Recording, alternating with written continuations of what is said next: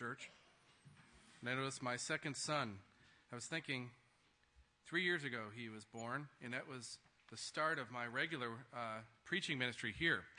This has been about 3 years. We've been through 1 Thessalonians, 1 Peter, John, Ezra. Finally, we come to someone who's Italian in the Bible. Turn with me to the book of Malachi, in the last book of the Old Testament. And before you get worried, I know he's not really Italian, but let me dream for a moment. The Romans are the only ones I can claim. Malachi, in fact, was a Jew. And the word itself is Malachi, which comes from messenger or my messenger. In fact, some have debated about whether this is supposed to be his personal name or rather just a statement. My messenger delivers the word of the Lord. I think if you look at the other prophets, it seems clear that this is Malachi being named. This is a man named Malachi, which means messenger or my messenger.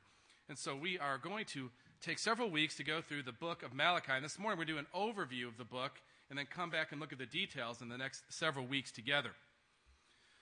First, though, before I read just the first verse and a half, let me give you a little bit of the background. You may be unfamiliar with Malachi. In fact, it's largely unfamiliar with most people. In fact, we quote the verse about tithing anytime we get a chance, but for the most part, Malachi is relatively unknown, and it's probably the last book written in the Old Testament. It definitely comes in the last prophetic era. Zechariah and Joel might be in there as well. It comes in the same era of Israel's life. And consider Israel's history for a moment to best appreciate the book we're going to study. Now, it starts with Genesis 3:15 and the promise that he will send a Savior. And then everything that plays from that time in Genesis 3, that gospel message given in Genesis 3, is a tie to that covenant commitment of God to save a people for himself. Abraham is where we think of it coming into its fullest form, at least to that point in Genesis 12 and 17, where I will be your God and you will be my people. And that happens about 2,000 years before Jesus. That is the time of Abraham. Now, Abraham lives. He has Isaac, and there's Jacob, and there's Joseph, and we come to the time where they go to Egypt. Moses then leads them out of Egypt after a time of incubation where there's over 2 million people in the nation of Israel. So to this point, it's now 1445 approximately, years before Christ, 1,445 years before Jesus, and Moses leads the Israelites out of slavery. You have all these pictures of redemption happening. All these occasions where God is interceding and reminding the people that he is their God and that despite their unworthiness, he's going to make them a people unto himself. And he's building this salvation history through the Old Testament. Time and time again, he's faithful. You know what happens after Moses. Joshua's campaign begins. They take over much of the land, but they don't do everything God says, and there's these seeds of wickedness that are still there, and the nation struggles. They struggle through the time known, we call it as the Judges, the cycle of sin. And then they're finally given a king, Saul, then David, and then Solomon. One kingdom under David, probably its highest point at the beginning of Solomon's reign. But Solomon, soon the seeds that were sown early on start showing in his life, and the nation splits. You have the northern kingdom, who is soon taken by Babylon, or by Assyria. Obviously, the northern kingdom didn't have a good king. They never really walked with the Lord, and they were judged shortly thereafter, some 750 years before the time of Christ. The southern kingdom had a few good kings, a couple faithful kings, and they did okay. Hezekiah, you remember the great stories of deliverance under his reign. He was one of the southern kings. But even Jeremiah, the prophet, starts speaking about the demise of the southern kingdom as morally they slipped and they slipped. They grew out of appreciation of God's covenant for them. In fact, I'm going to submit to you that sin, whether it be the sin of legalism or the sin of theological liberalism, it always comes back to our understanding of God's covenant of grace. What is grace will determine your life, will determine what you do. It was true of the southern kingdom. As they lacked appreciation for that covenant, they dropped in their morality, and God brought oppression to them. And Babylon took them, much like Assyria took the northern kingdom years before. Then Persia took over Babylon. Interestingly, though, God works again to relieve his people, and after 70 years of being under Persian rule, Babylonian rule, they're now given the ability to go back to their land and start their lives again. Now, they wouldn't be the prominent nation they once were, but they would be given the freedom to go rebuild the walls. You remember Ezra and Nehemiah rebuilding the walls and then the temple. They now had their place of worship. Many had moved back and now could live there. You would think it would be a great time of revival. In fact, there was periods of revival through it. Haggai confronts the people as they failed to finish the temple. And then through his prophecy, they finished the temple. Great times of revival occurring. Then years set in. Some of the old patterns redeveloped. The spiritual fire starts to dim. Sin creeps in. And we have Malachi, who writes to the people of God who have become complacent. They've fallen out of love with God. Quite frankly, they've lost the fire. The message of Malachi for us is the same today. If you've lost the fire, how do you appreciate, or have you forgotten God's great covenant of grace for you? I'm not talking grace in just a general, I mean the totality of what God has done for you in our spiritual forefathers to this point in your own family, your own personal life, and what he'll continue to do for us, his people, in the future. If we lost appreciation for that, that is the message of Malachi. Remember that I have loved you, he says. Hear now God's word in Malachi 1 as we start just an overview this morning, an introduction, as it were, to Malachi, verse 1, and then the very first part of verse 2. The oracle of the word of the Lord to Israel by Malachi. Notice what he says, I have loved you, says the Lord, but you say, how have you loved us? Let us pray. Lord, right in this first verse, we see a lack of appreciation or a lack of grasping the depth and the width and the height of your love for us and your covenant commitment made before time. Pray, oh God, that we would be motivated, fueled, and founded upon that covenant of grace. In particular, how it reaches us as individuals and as families and in this world that we live in. We're now called your church, your people. Pray, O Lord, that we would be reignited, that if there is a fire that has gone out, that it would be reignited, that if there's a commitment that needs to be made, that we would be recommitted, that there would be covenant renewal that would happen as a result of the message that Malachi preached so many years ago, yet is so relevant today. Pray this in Christ's name. Amen. In your version, you probably have it beginning with the oracle of the word of the Lord, or the message of the word of the Lord. And those are good translations, but I believe this is one instance where the King James does us very well. It captures a nuance of the Hebrew word that you don't get by saying oracle. Oracle is kind of mysterious, hard to it's kind of nebulous, maybe mystical a bit. Message is very general. We use message for all sorts of things. But the burden of the word of the Lord, now that's the right way to put this Hebrew term. Because there is inherent with a message from God a burden that comes. That is, it's a burden because it confronts culture whenever it comes. It's still a burden of the Lord, the prophetic burden today when we preach the word of God, because it's against the backdrop of a sinful culture. So it's going to carry with it a burden. Both the one delivering it and the message itself will be a burden in that it calls us to account. It reminds us. It sets us straight. It causes us to correct our path. So we have before us in these weeks to come the burden of the word of the Lord to Israel, God's people, the church in the Old Testament, by Malachi. Now, I want to give you a picture that helps me understand the gist of the demeanor, the mood, if you will, that was going on. I think you can relate with this.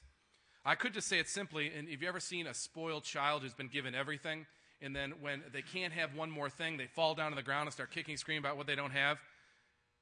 To a degree, that's what we have happening here. And before we get high and mighty, think of our own lives and what we think towards God in times where we don't think we've been dealt with fairly by God.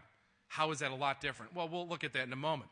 But let me give you a picture of it that those of you who have teenagers will appreciate, and those who have been teenagers, which is a lot of us here, you will probably remember a similar construct in your own life that really illustrates what's happening. My parents, I grew up in a home where my parents both worked hard, and they demanded a lot, but it was never unreasonable, and it was always in the context of their clear love for me. But they had very clear expectations, and my father was a really bottom line kind of guy. He said, these are the grades that you need to get in these classes in order to maintain the privileges that you'll get. And to his credit, he gave me a lot of privileges. As I would prove myself with responsibility, he did give me a lot of freedoms and privileges that I enjoyed. But they gave me really specific directions on what they expected in various forms, various aspects of my life, particularly schoolwork. They weren't unfair, not unreasonable, never doubted once, not once, their love for me. They were great parents in that respect. But I remember falling miserably short on one of those requirements at one time. miserably short. Dismally short. And I remember coming home, and now for some of you, the father is the one who does the lectures, or the mother is the one who does the lectures. I don't know what it's like in your house. In my house, both did the lectures. My mom would get home 30 minutes before my dad, almost like clockwork. Right as I was coming in, she already had the report card on the table and looked up at me and started it right away. 30 minutes straight, she started it. And if you know my mom, she's not, she's pretty soft-spoken. No more than 5 feet tall, and she's looking up at me, telling me for 30 minutes what this would mean that I got a D in this particular subject. For the rest of my life, what it would mean. I lost several freedoms right in that 30-minute period. She started taking them away. Just as she finished, I thought I got away. I turned around, go up the stairs, and I hear the door shut because my dad pulls in the garage.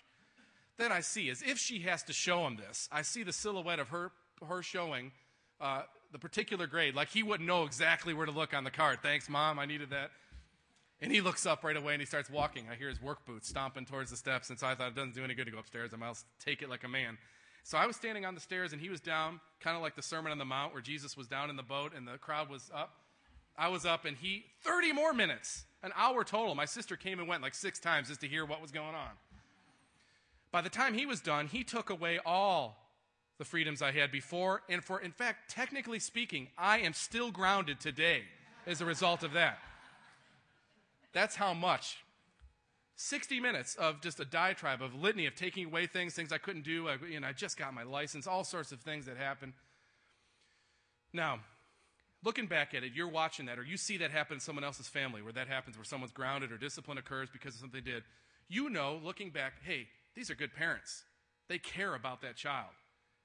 That child, I wish he'd just appreciate how much those parents really love them, that they care that much to do that kind of thing. You see that looking in on it. How unreasonable it is that Tony would stomp off after he heard what his dad said. How unreasonable it would be for Tony to be angry with his parents. Look at all they had done for him. How could he be upset when they did something that they warned him about? They said, you can't do this because we're going to have to do this if you do this because we don't want you to walk down this path. Now, looking objectively, you can all say that makes sense. That's good parenting. It's consistent. It's loving. In fact, it's in line with their love for them. But as the person being there, as a 16-year-old teenager at that time, I did not see that love. I heard 60 minutes of a lecture. I wasn't evaluating whether it was true or not. I just saw them being upset with me in my mind, and I started construing it to mean they were trying to make my life miserable, in fact. And before it snowballed to this point where they were just out to get me almost. Now, I'm sure you've never dealt with a feeling like that about your parents, or you've ever felt that coming from a child. But how does the Lord feel, using the word feel in the most general sense, when his children, the ones he has bought with a price in the history of redemption, our forefathers, the way he delivered them, our history is there too. And yet they look up at him and he says, I've loved you. And you say, how have you loved us? Do you see how that stings to a parent who loves? You don't love me, Mom or Dad. What does that really say? That's what's going on in Israel's life. They have come to this point. A second exodus has occurred, if you will, from Persia now to the Promised Land. They've been given so much. Yes, there were many struggles they were still dealing with. The temple that was there now was a mere shadow of the one in Solomon's day. Their lives were not as easy as they were in the old days. They were under the rule of another nation. Many things were less than what they had been, but they lost those privileges because of what they did. Yet God still saw fit to bring them to a certain level of prominence, not the one that was, but all they could look at is their external circumstances and grow further and further away from an appreciation for God's covenant love, his commitment to them.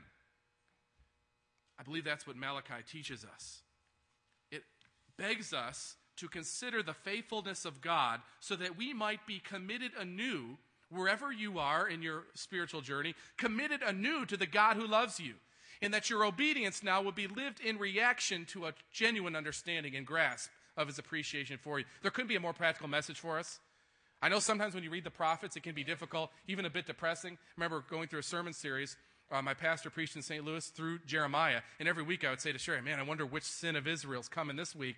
And it was true because there are so many of them, and they related. But there was a certain level of depression that happens when 31 chapters of Jeremiah. Well, Malachi is not that long, so relax. but it does have a poignant message for us. The activities or the lack of obedience, their lives reflect their understanding of God's grace to them. And I would submit to you that wherever you are in your life as an individual, your reaction, your life, the things you do are in relationship to your understanding of God's love for you, his commitment for you, what he has done for you. I say the same as a family, and it's the same as a church. You know, we're looking to do some pretty amazing things insofar as ministry expansion.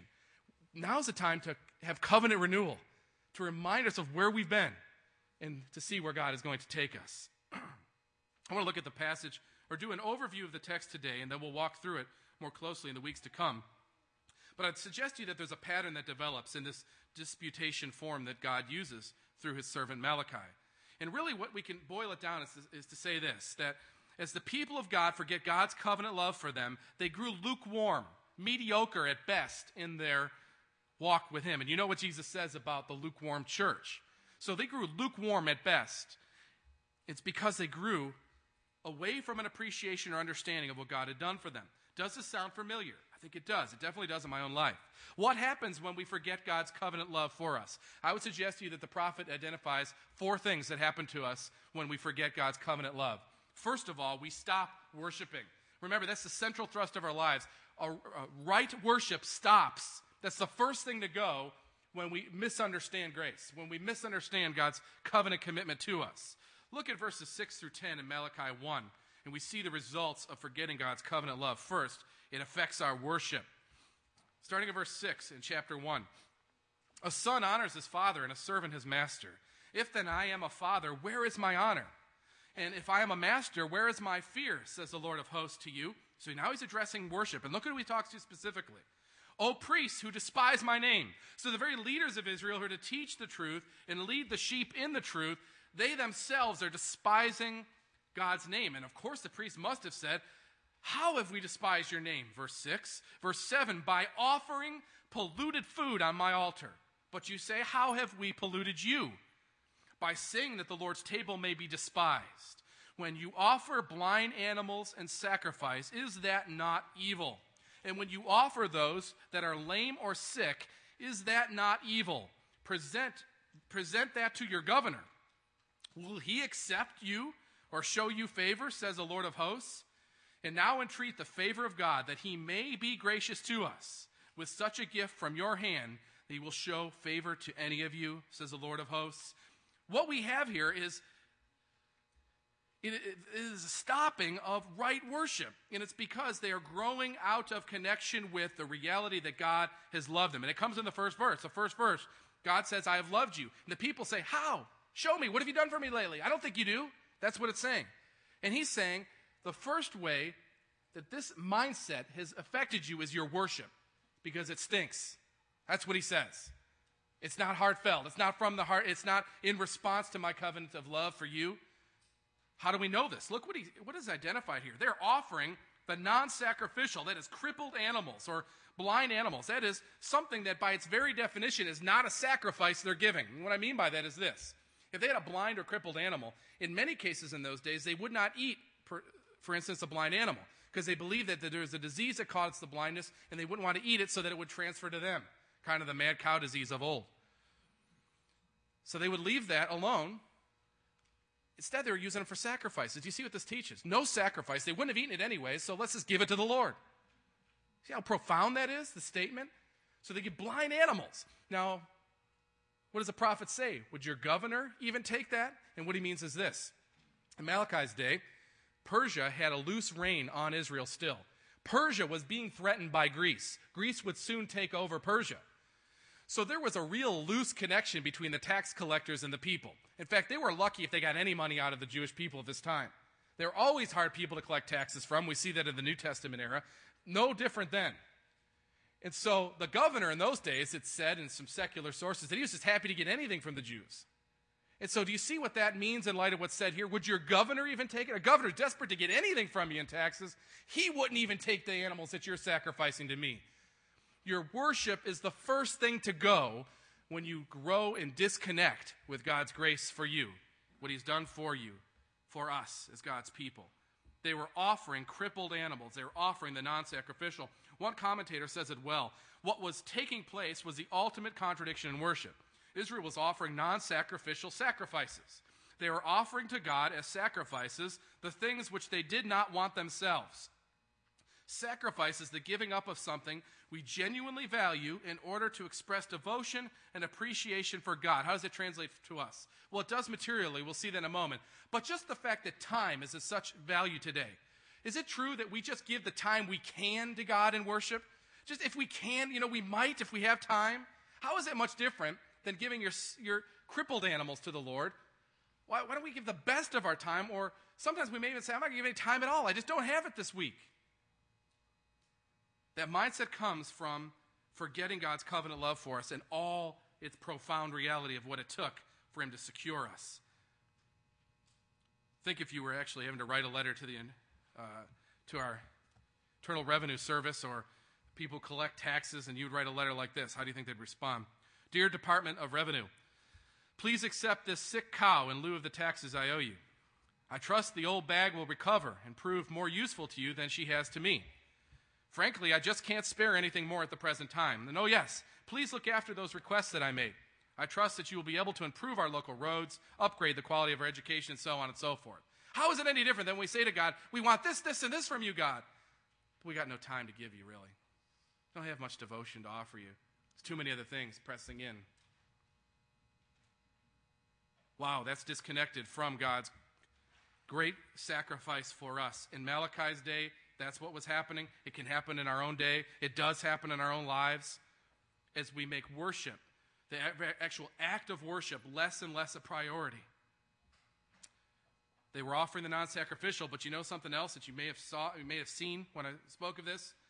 They were also missing the point of the sacrifice. What was the point of the sacrifice, brothers and sisters? Was it going to save them? No. The blood of bull and goats did not save them. But by giving their best offering, the cleanest and most spotless lamb, it was the closest picture they could have of what it would cost God to save them.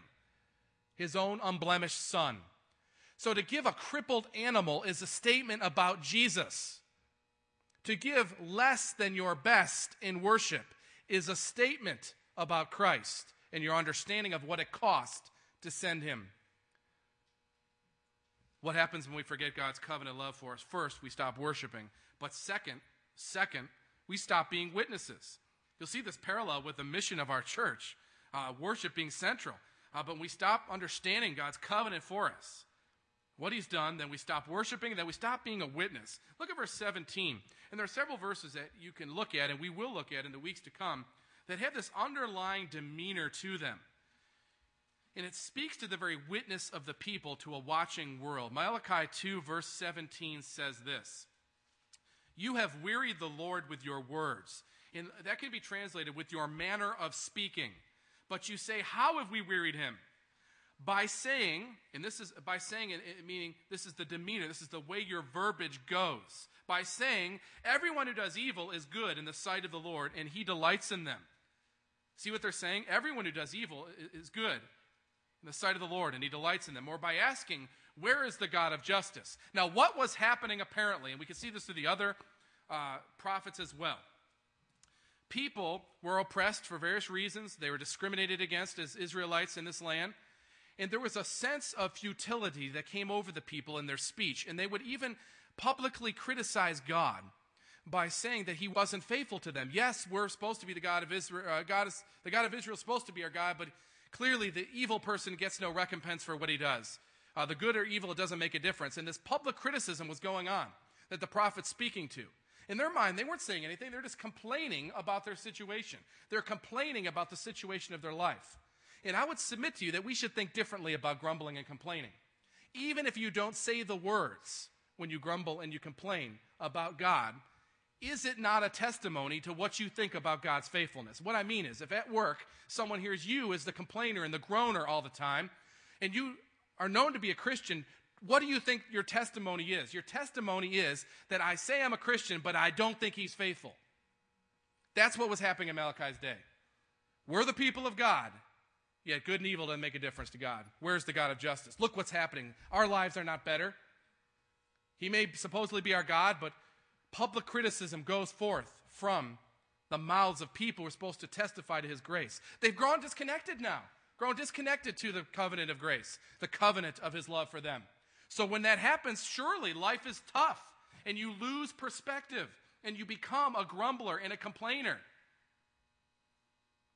You stop being a witness for him anymore in his faithfulness. Instead of seeing trials as a way in which to bring glory to God by recalling his faithfulness before the trial and during the trial in his future grace, instead you focus on, why are you doing this to me, God?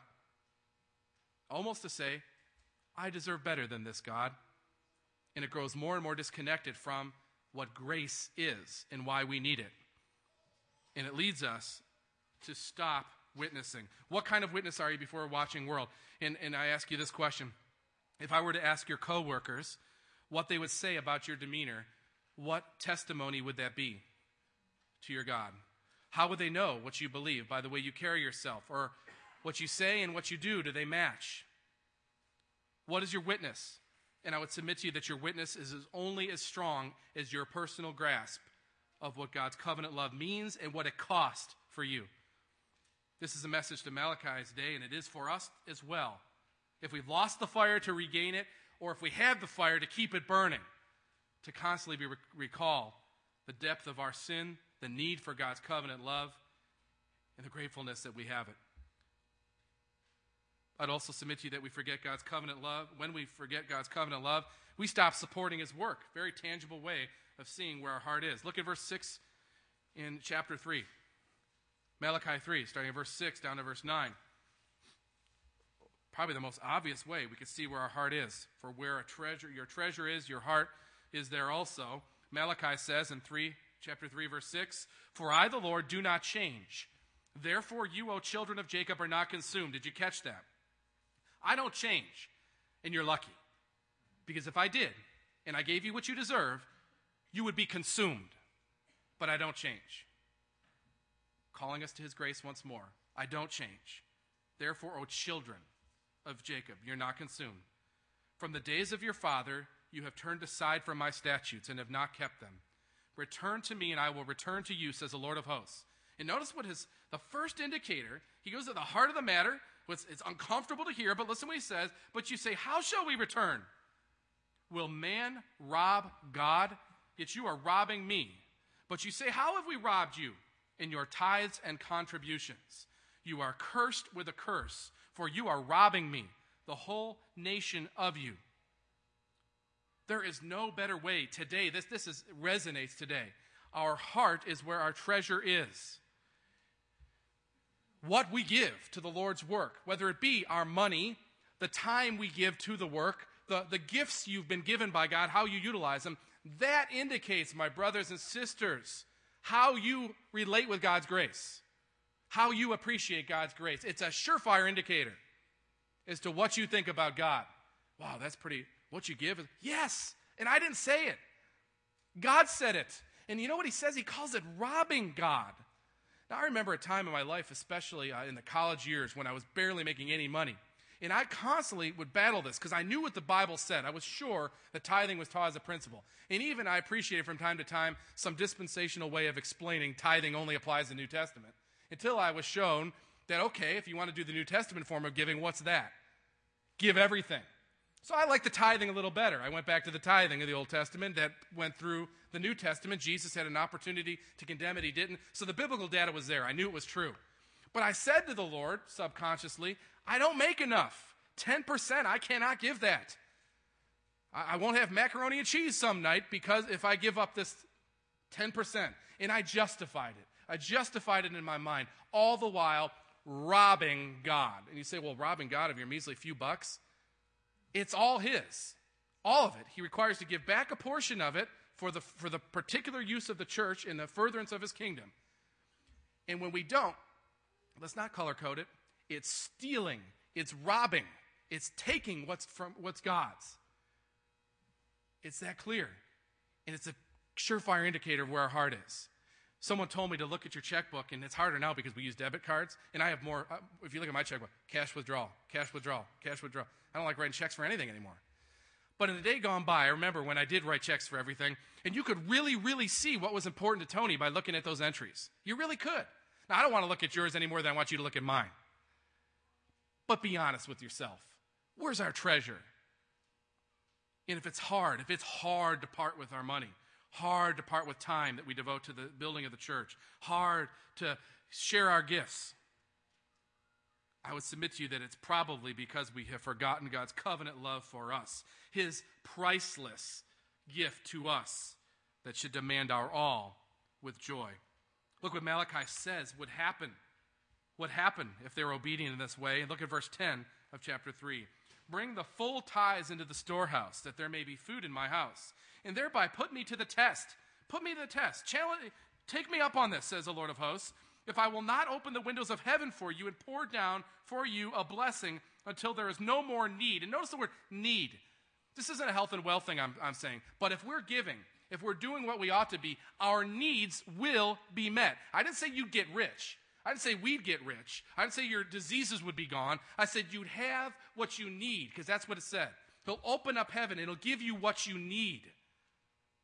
And that's what we need, right? What we need. Not what we want necessarily or desire, but what we need. And he promises to never, ever stop giving you what you need when you're responding to him with this kind of sacrifice. Quickest application I give you to this is however you're doing it.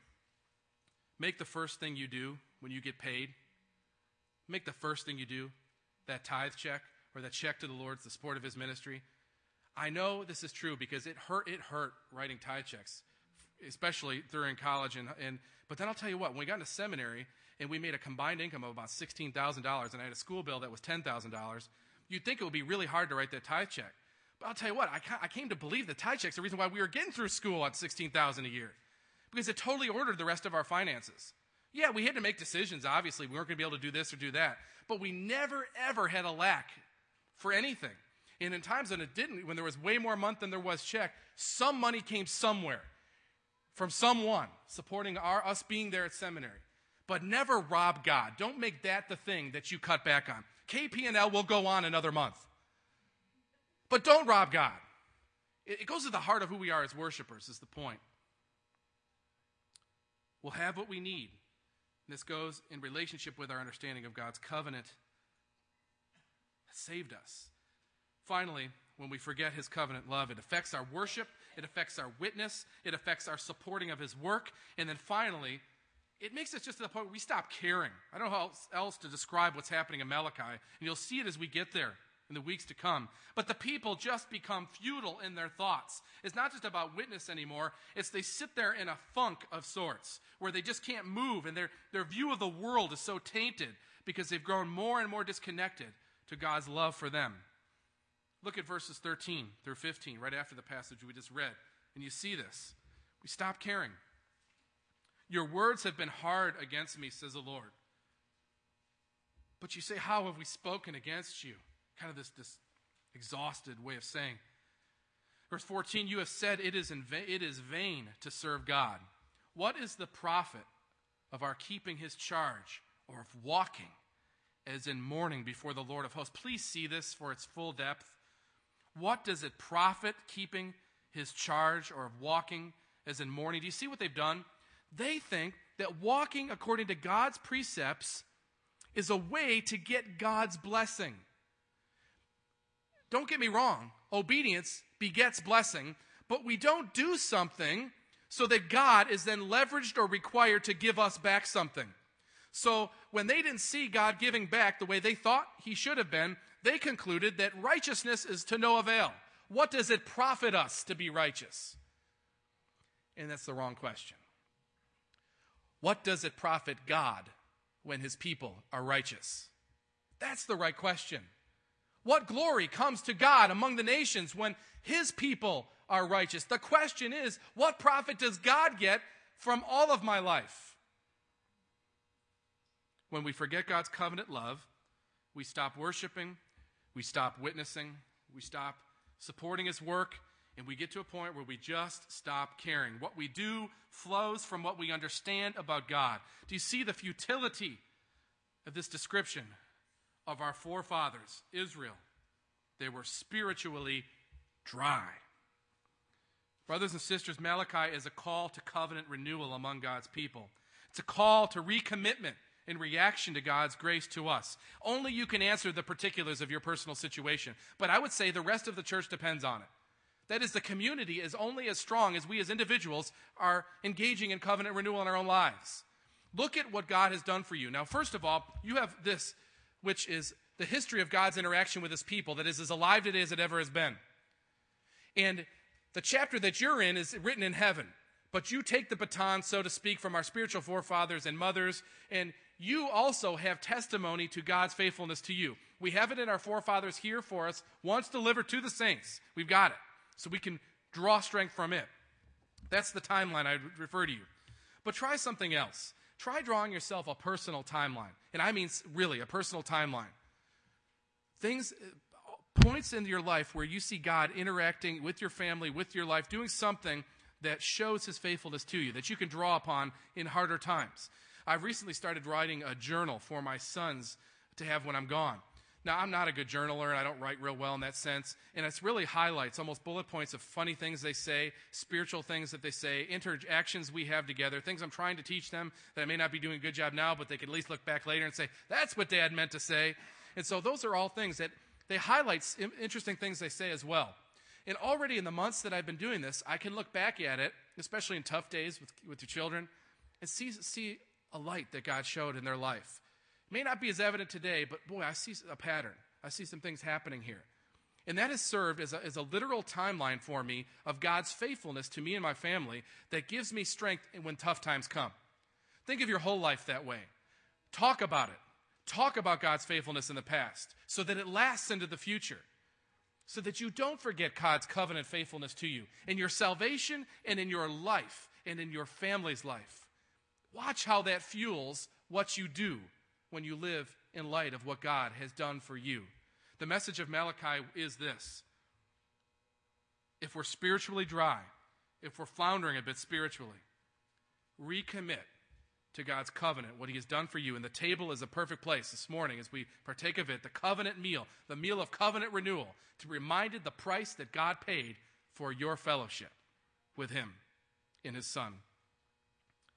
Let us pray. Father, we thank you for the prophet Malachi and for what your word says through this prophet. Pray, O Lord, that we would once again be reminded of the great, great price that you paid to secure our salvation, the covenant that you made before the foundation of the world, that it was ratified, the blood of Jesus on the cross, forecasted in the Old Testament sacrifices, made actual on the cross, and we draw from it as our great high priest intercedes for us on a moment-by-moment basis. Lord, help us not to lose sight of our position in you, the beloved. And I pray, O Lord, that we would go forth living lives that are in reaction to your covenant to us. And I pray, Lord, that you would bring glory to yourself through your church. I pray this in Christ's name. Amen.